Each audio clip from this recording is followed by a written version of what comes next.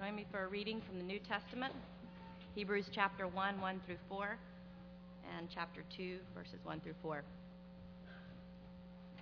Long ago, at many times and in many ways, God spoke to our fathers by the prophets, but in these last days he's spoken to us by his Son, whom he appointed the heir of all things, through whom he also created the world. He's the radiance of the glory of God and the exact imprint of his nature, and he upholds the universe by the word of his power. After making purification for sins, he sat down at the right hand of the Majesty on high, having become as much superior to angels as the name he has inherited is more excellent than theirs. Therefore, we must pay much closer attention to what we've heard, lest we drift away from it. For since the message declared by angels proved to be reliable, and every transgression or disobedience received a just retribution, how shall we escape if we neglect such great salvation? It was declared at first by the Lord, and it was attested to us by those who heard, while God also bore witness by signs and wonders and various miracles and by gifts of the Holy Spirit distributed according to his will. It's the word of the Lord.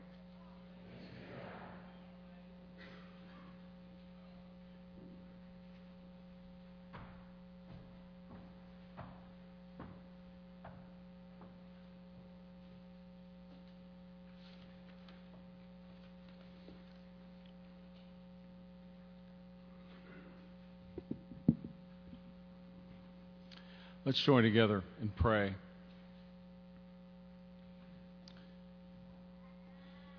Oh God, that song is our prayer that you would speak, O Lord, that you would speak to each heart here, that we would hear your voice and recognize your voice, and that we would do something with it. You don't speak to us, Lord, that we might just be passive with it. But you speak so that we might be transformed. And we ask that you would do that as you have the whole service. In Christ's name, amen. Well, tonight we are going to begin a study of the book of Hebrews, which is in the New Testament. It's a book that I, over my ministry, have preached little parts of, but I've never really preached through the whole book. I mean, we're not going to go through every passage, but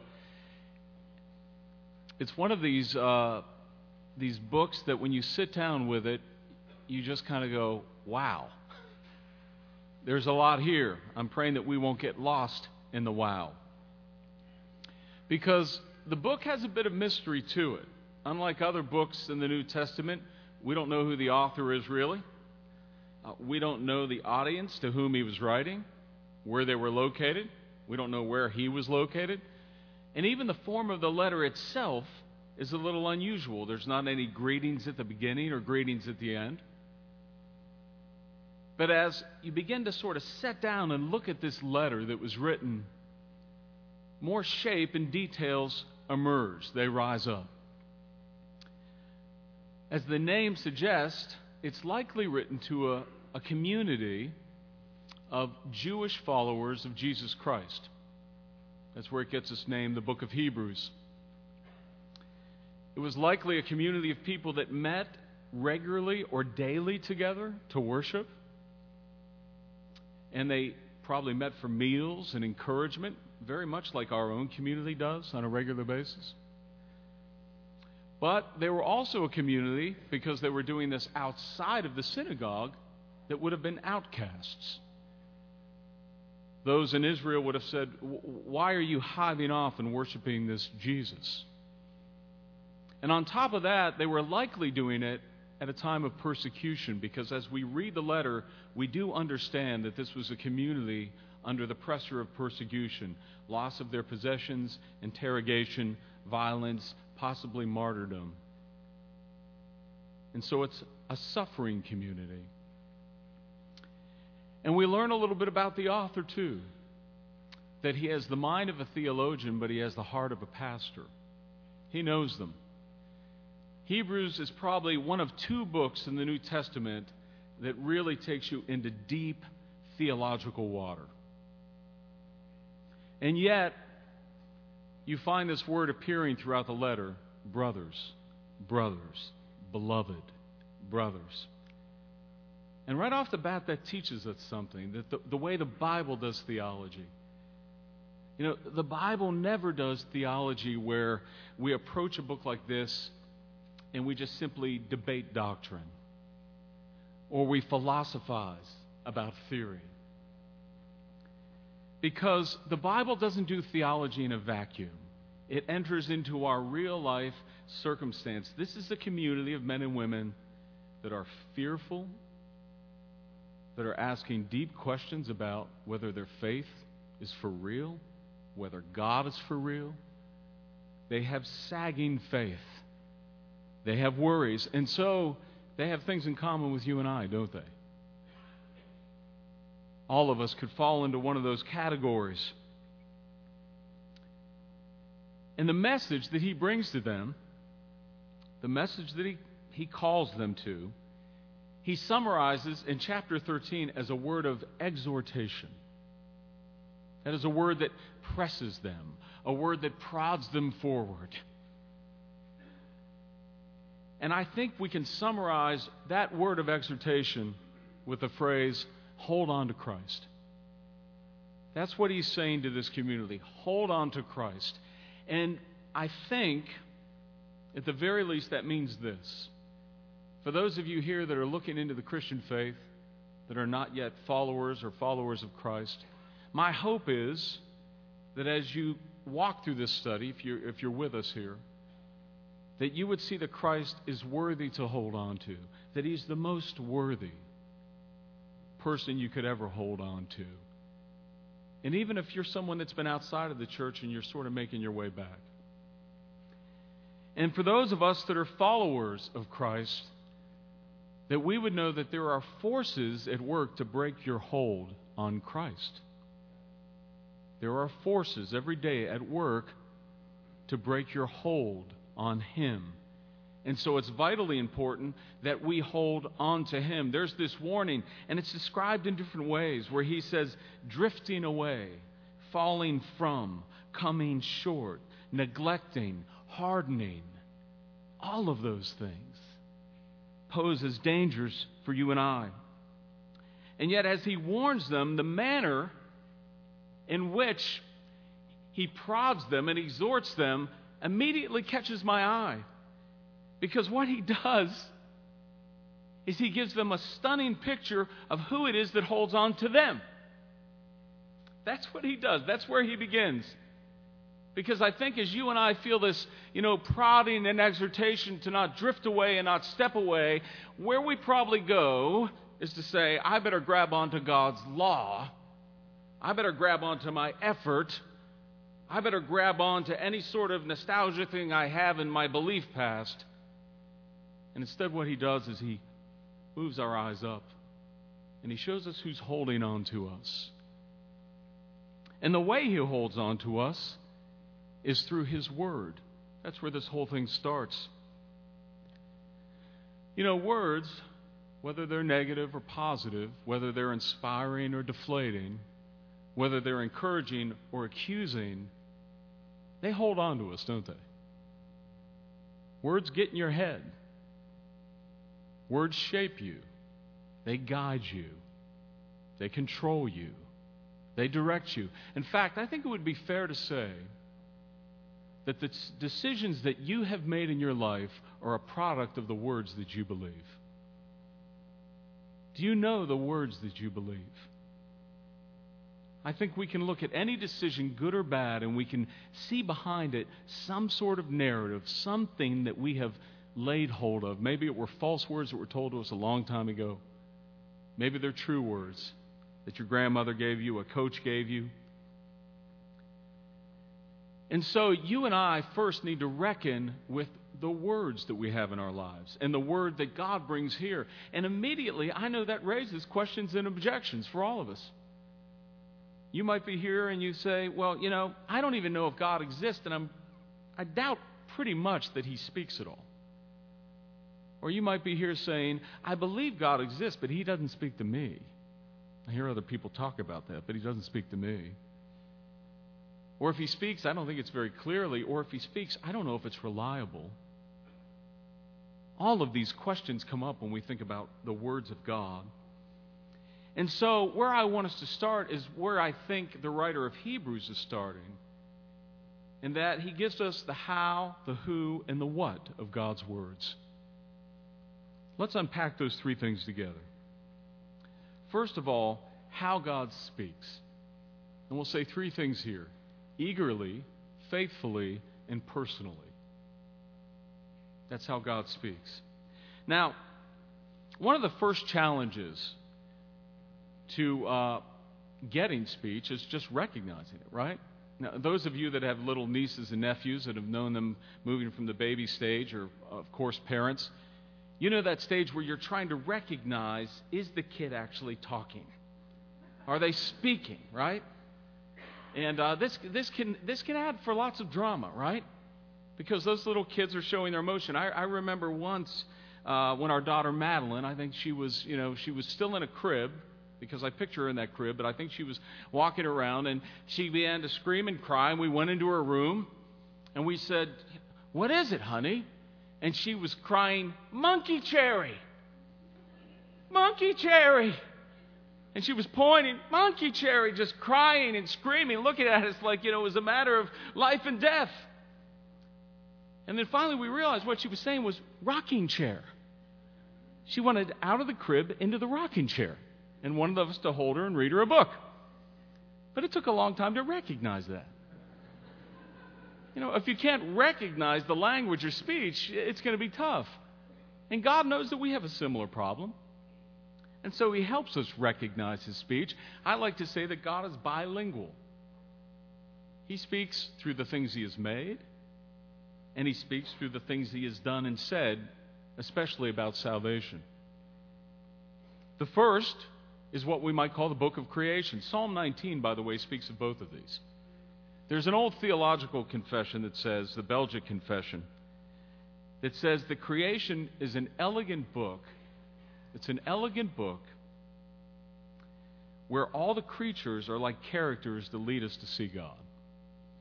So, whether you're sitting there watching a squirrel play in the park, or whether you're watching the Animal Channel, or whether you're watching one of your fellow human beings do a great feat, sink a basket, ski down a hill, whether it's someone being next to you and touching you and being present, these characters lead us to see God.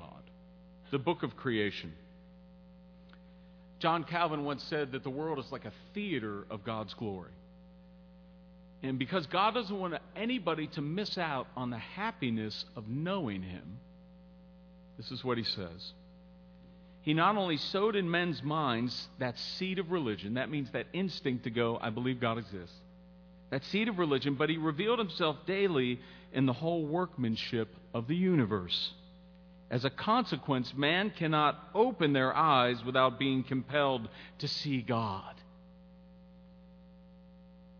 But there's a lot of people that say they don't see God. And so in some way, we're able to stop our ears and close our eyes. When we were little kids, we would just do it like this. Blah, blah, blah, blah, blah, blah, right? As adults, we get more clever. We find ways to close our eyes and stop our ears. And you see this actually with the first man and woman, Adam and Eve, where it said that God not only made this world, but that He would walk with them and talk with them. And when they turn from God, when sin enters the picture, they cover their ears, they cover their eyes. And the effect of this is really staggering. To me, it is one of the saddest and really just mind-blowing things.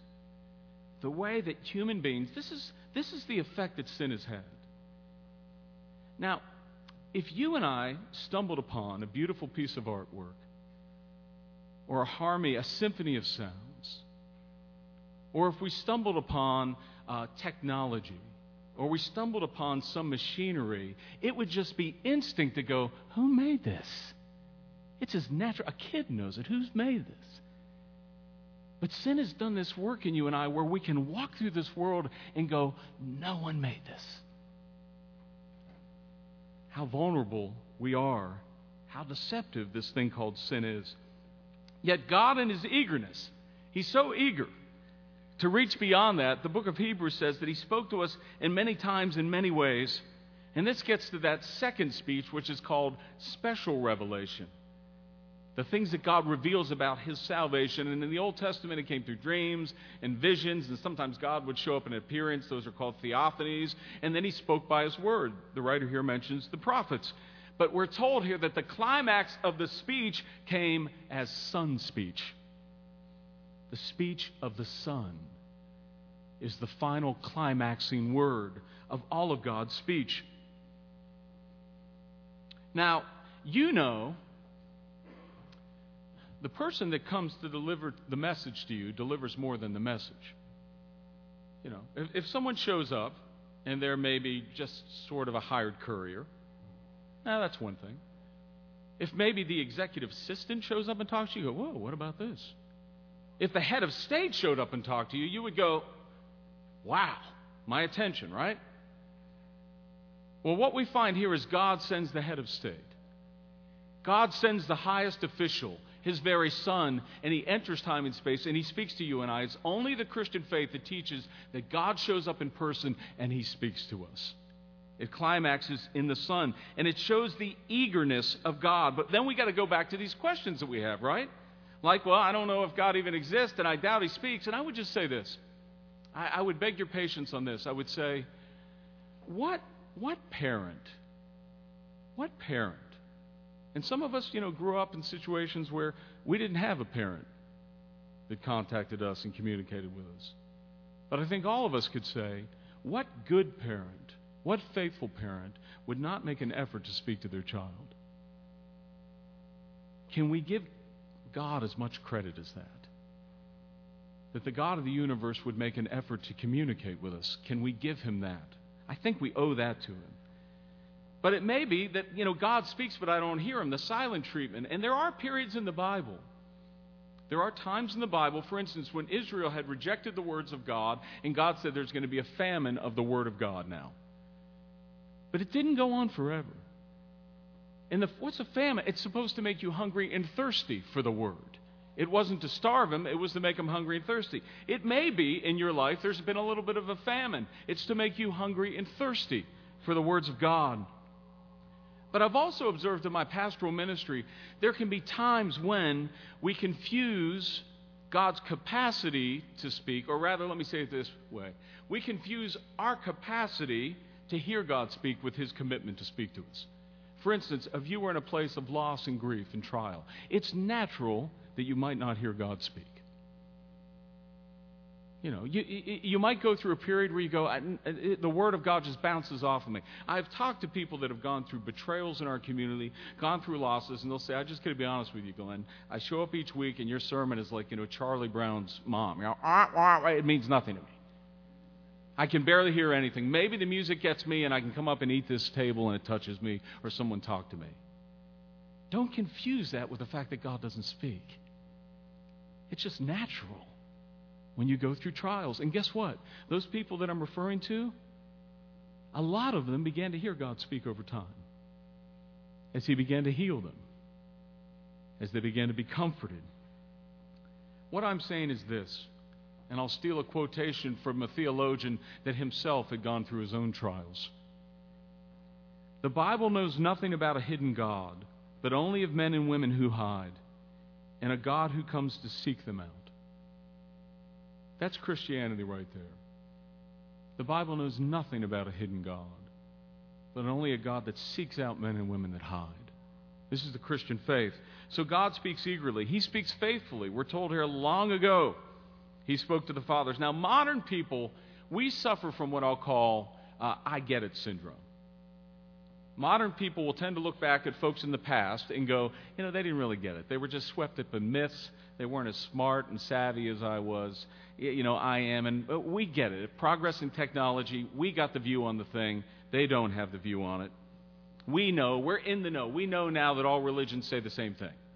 We know that biology will save us. These are the things that modern people think and say. Well, let me say a few things about this. Number one, it's sort of arrogant, right? Number two, do you realize in 100 years people are going to say that about us? Right? But thirdly, the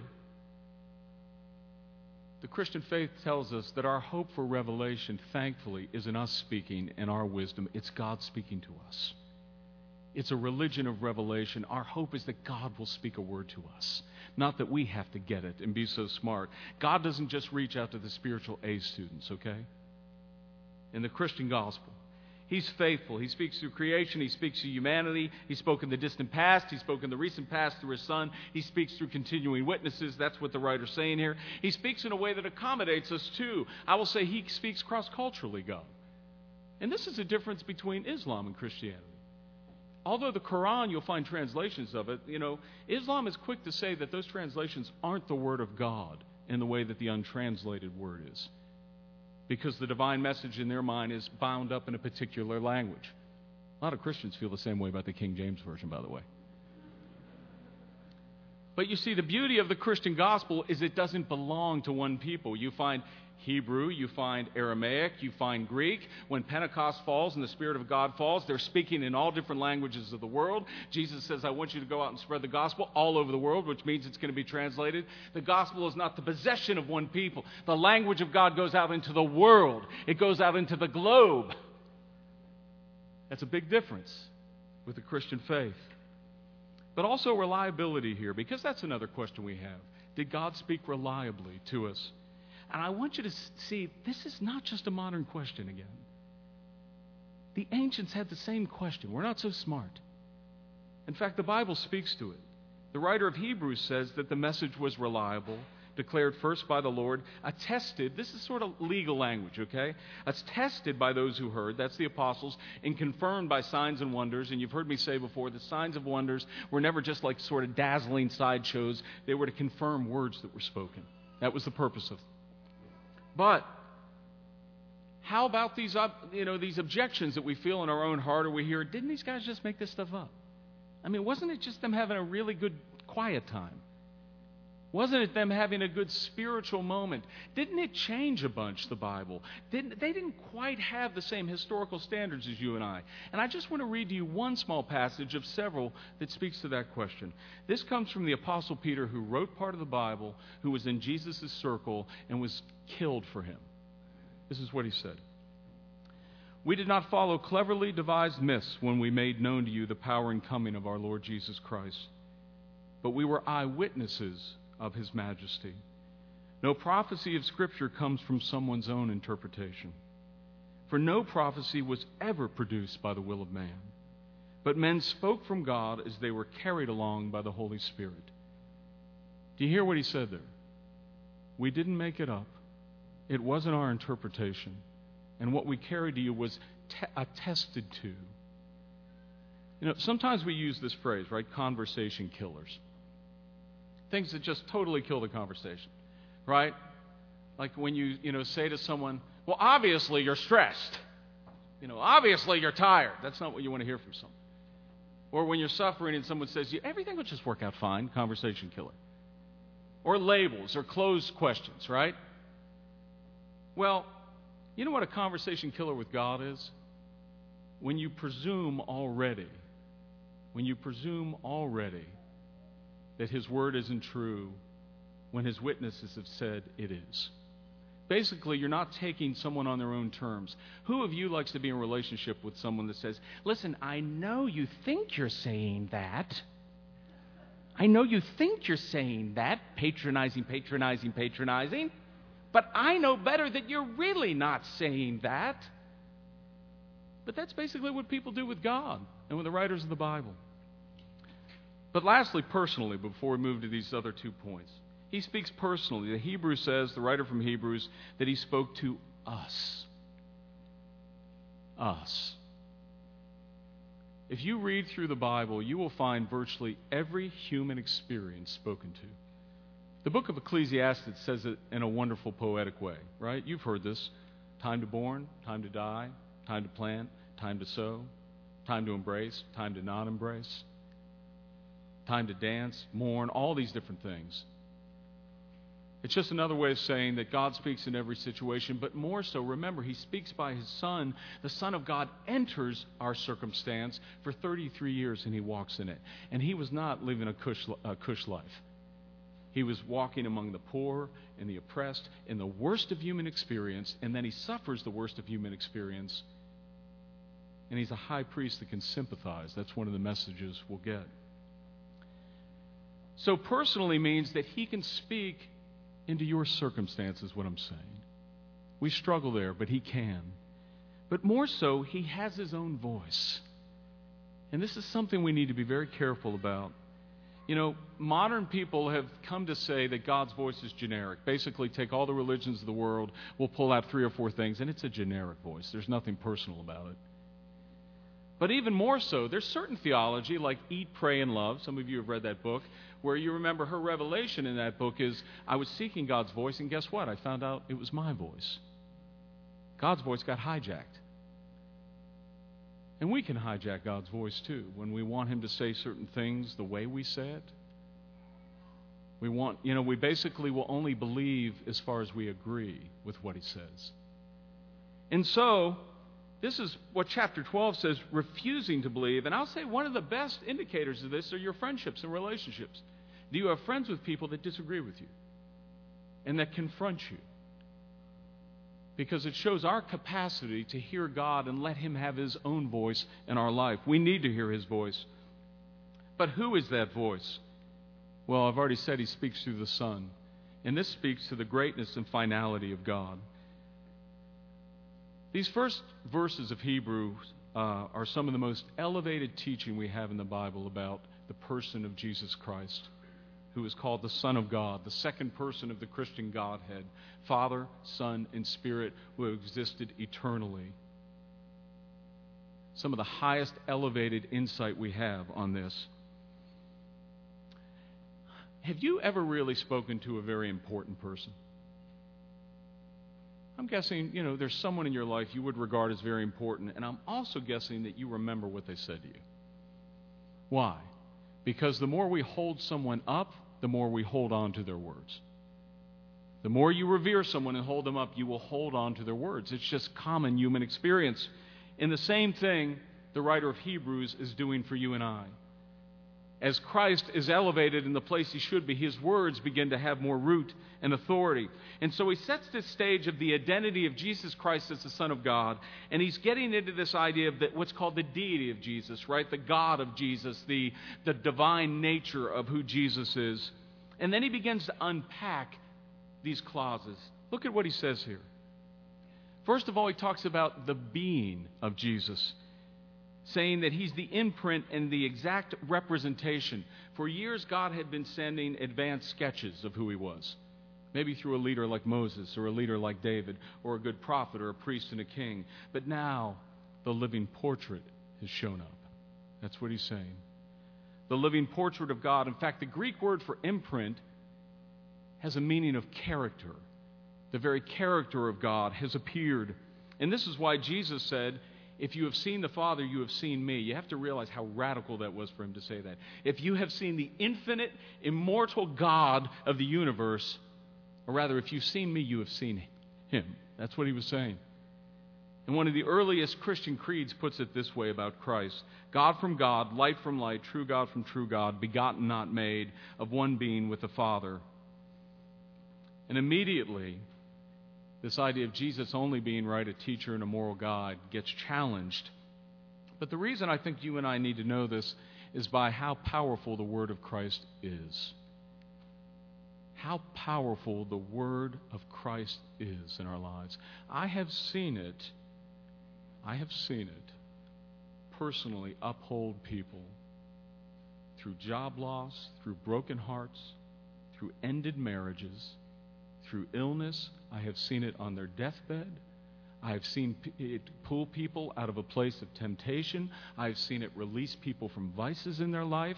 I have seen it transform the physical appearance of people. That's how powerful the Word of Christ is in the lives of people. Do you believe it could be that powerful for you? Because of the being of the one who spoke it. But second of all, the glory. where he says Jesus Christ is the radiance, the outshining of God. The outshining of God in heaven. And it means that God is not just big and He's not just eternal. He's beautiful. He's glorious. That's how you've understood who's speaking to you when He's beautiful. And in Jesus' ministry, maybe we saw the glory of Jesus' compassion, or the glory of His justice, as He would swear to His own hurt, or maybe His love. But what I'm saying to you is, we have not heard the Word of God speak if He isn't beautiful to us. If He doesn't rise up and captivate us, because you know, as far as what you're doing in your life, whatever captivates your hearts is what you will do. Whatever captivates your desires in your heart is what will win the day in your life. Do you know what captivates you? What do you daydream about? When you're having a bad day, where do you run? It may be something as small as, I'm going to get to go for a run today. It might, I'm going to go get to eat a bunch of ice cream. I'm going to hook up with somebody tonight. Where do you go? Does He captivate you, and does His Word captivate you? That's the second thing. But lastly, this status. And this is really, I'll tell you, above and beyond us. I wish I had a whole sermon to talk about this thing. We can only talk about it for 2 minutes because I get to the last point. But here he's also talking about status here. The gospel says that after Jesus Christ suffered and died, that He resurrected from the dead. He didn't just resurrect, He ascended into heaven, and that He sat down at the right hand of God. That's the place of authority. He took up His rightful place in the court of God. This is what the gospel teaches. And we have this language here, for the writer says that Jesus has become as much superior to angels as the name He has inherited is more excellent than theirs. And then later, you are my son, today I have begotten you. We heard that Old Testament quote. You know, for years I've really read those things and said, what is that saying there? Is it saying that Jesus wasn't the Son of God before, but now He is? Is it saying somehow that Jesus had a set? You know, of course Jesus was always the Son of God. Of course Jesus was always deity. But what it's saying is when Jesus ascended into heaven and took His rightful throne, that He entered into a full and final stage of His sonship. That He now would enjoy a dimension of His sonship with God that He had not yet enjoyed yet. This is what it means that His name would be, He inherited a name better than the angels because of His faithful work, because He faithfully did what God had called to do. And we know the resurrection of Jesus wasn't just saying something about us. The resurrection, we'll often say, is like the receipt of God's payment. It's assurance to God's people that the payment for sin really worked, that it really was accepted by God. But it wasn't just for us, that it did something for Him as well. And here we're talking about the difference between humiliation and exaltation, because the writer of Hebrews is not just talking about the divine and human nature of Jesus, the God-man. He's talking about the two states of the Son of God. The one is what's called the state of humiliation, where you have the infinite God becoming finite, right? Where you have the all-powerful God becoming powerless, becoming weak not only to the things that you and I suffer with, but evil people that come after Him. You have the one that could feed 5,000 people hunger and thirst in His own body. You have the one that made the law and is above the law, comes under the law, and He lives under the law just like you and I. That's why Jesus had to live a righteous life. You have the one that is sinless and guiltless, come under the judgment of the law because for us. You have the one that's pure and absolutely holy, becoming shame for us, becoming sin for you and I. This is the state of humiliation. If we understand that against the backdrop of this idea that He's the radiance of God, He's the exact representation of God, He's the outshining of God. When you take that picture with all these things that the Son of God did, how low He went, how He walked among the lowly, how He was crucified before the world, as He was shamed before the world, as He was torn in two before the world, you can only think about the spiritual that says, sometimes it makes me tremble. It makes me tremble. That's what He's saying to us. But it doesn't stop there, because death couldn't hold a claim on Him. That's what the gospel says. And He had to rise up, and He came to a state of exaltation. And if we had a time to go to the book of Romans, we would read the Apostle Paul says, at that point, He was declared to be the Son of God in power. And what does it say? That God bound himself in an oath to his Son. He preordained that when he rose to that place, he would declare to the universe, "This is my Son whom I am well pleased." That he is the Son of God that has reached this status, and now he's enjoying that glory. He's enjoying the rank that he deserves. The nations will be his inheritance. Why do I go on about this, friends? Because you and I need to know who's speaking to us. You and I need to know the voice that we're hearing. The greatness of the Word, the authority of the Word in your life. The greater the person, the more you'll hear their words, plain and simple. But also, you and I need to know about the finality of the Word. You know, there are some times when you and I are suffering, and we're struggling, and we're lonely. Deep down, we think, I wish God would send an angel into my life and speak a word to me. And I just want to tell you, if God sent an angel into your life and speak a word to you, it would not be a better word than what you have through Christ. Because what the writer of Hebrews is trying to say is the message delivered by angels, as great as it was, in the book of Hebrews, 13 different times we hear the word better. He's trying to say it's better because of Christ. Better priest, better word. And so these are the things that God has given you and I to hold on to. And just as Jesus' redemption was accomplished and applied, he finished the work of God and it get applied to everybody that believes, the Word of God has been accomplished and applied. The Word is done. We don't need new prophecies and new visions. We need new application of the Word. And so you and I, instead of going, gee, I wish I would get a new prophecy, I would give a vision, it's the Word of Christ. But I need to end with this. What it speaks. And what it speaks of is a great salvation. That's what he tells us. Chapter 2. Don't ignore a great salvation. Why is it a great salvation? 3 things. 1, because it's a true salvation. The gospel and the message of salvation we'll get from the religions of the world and the secular culture. It's not God's salvation, it's self-salvation. That's the message you get from the world. And it's a message that basically says, you're drowning in the water, throw yourself a life preserver. Not very helpful. And it forces you and I to lie about God's character, to lie about ourselves. Because basically, to save ourselves, we have to lower God's righteousness and justice, or we've got to say we're doing a lot better than we are. And it's God's salvation that He can be who He is in all His righteousness and all His glory, and you and I can come, as Mike has said today, honestly before Him. However we are, whatever baggage we got today, we can come before Him in His presence because He satisfies the demands of His law by His Son. He doesn't have to overlook sin. It says He made purification for sins. When you and I stand on good legal ground, when we feel like that we're right within the law, when you and I feel like we're on the just side of the law, we feel secure. And what I'm saying to you is, for those that are believers, that's how you ought to feel. That's why in the book of John, it says, 1 John, if you confess your sins, He will forgive us our sins and cleanse us from all unrighteousness. Why? It's because He's faithful and just. Now, this is staggering because of what Jesus did. Forgiveness is now a matter of justice. It would be unjust for God to forgive someone that believes in Him and has trusted Christ. Isn't that amazing? You and I need to be a little bit bolder with grabbing forgiveness. Instead of going, gee, I hope God forgives me. Gee, did He forgive me? It's a matter of justice to God. Does the Son of God die and rise from the grave? Then you're forgiven.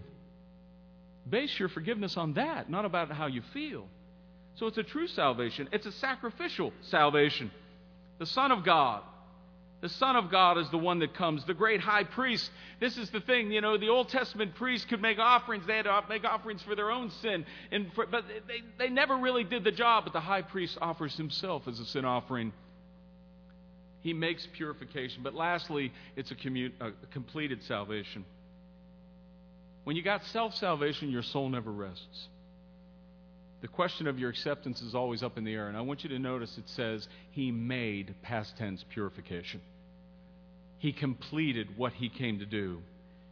And so you and I begin to have this little dialogue, and maybe it looks a little different because we have these questions. We go, God, I know that you've forgiven me, but do you see me as righteousness? And God speaks back to us and says, He who was not sin became sin for us that we might become the righteousness of God. And you might say, well, God, I know I'm legally in the right standing with you, but do you love me? And God answers back and says, because of the great love with which I loved you, even when you were dead in trespasses, I made you alive together with Christ. And you might say, well, God, I know you love me, but do you accept me? I mean, really want me as a son or daughter? And at that point, God would say, how great is the love of the Father that He calls us children of God? And you might say, okay, well, I'm glad that I'm accepted by you as a son or daughter, but do I got a future with you? And He will say that you are co-heirs with Christ. You've been given an inheritance with the Son of God. It's a completed salvation. You and I aren't waiting for anything. It's been given. It's been done. The high priest is raised. In no other religion do you have a God that gives you so selflessly to reconcile you to Himself. It's not just unconditional love, it's contraditional love. He loves you against sense, and He loves you against your own moral performance. So I want to ask you, what word are you hearing? What word is shaping your life? What word is directing you? How have you heard God speak? Who is speaking behind that word? Is it a great salvation? If it is, we won't neglect it, will we? Let's pray. Father, we pray that you would bring your word to settle in our hearts, that it might help us to live unto you. In Christ's name, amen. Amen. We have just heard and be reminded of what Christianity is really all about. Christianity is not about how well we can hold on to Christ, but it's about Christ holding on to us. And Paul tells us in Romans 8:38,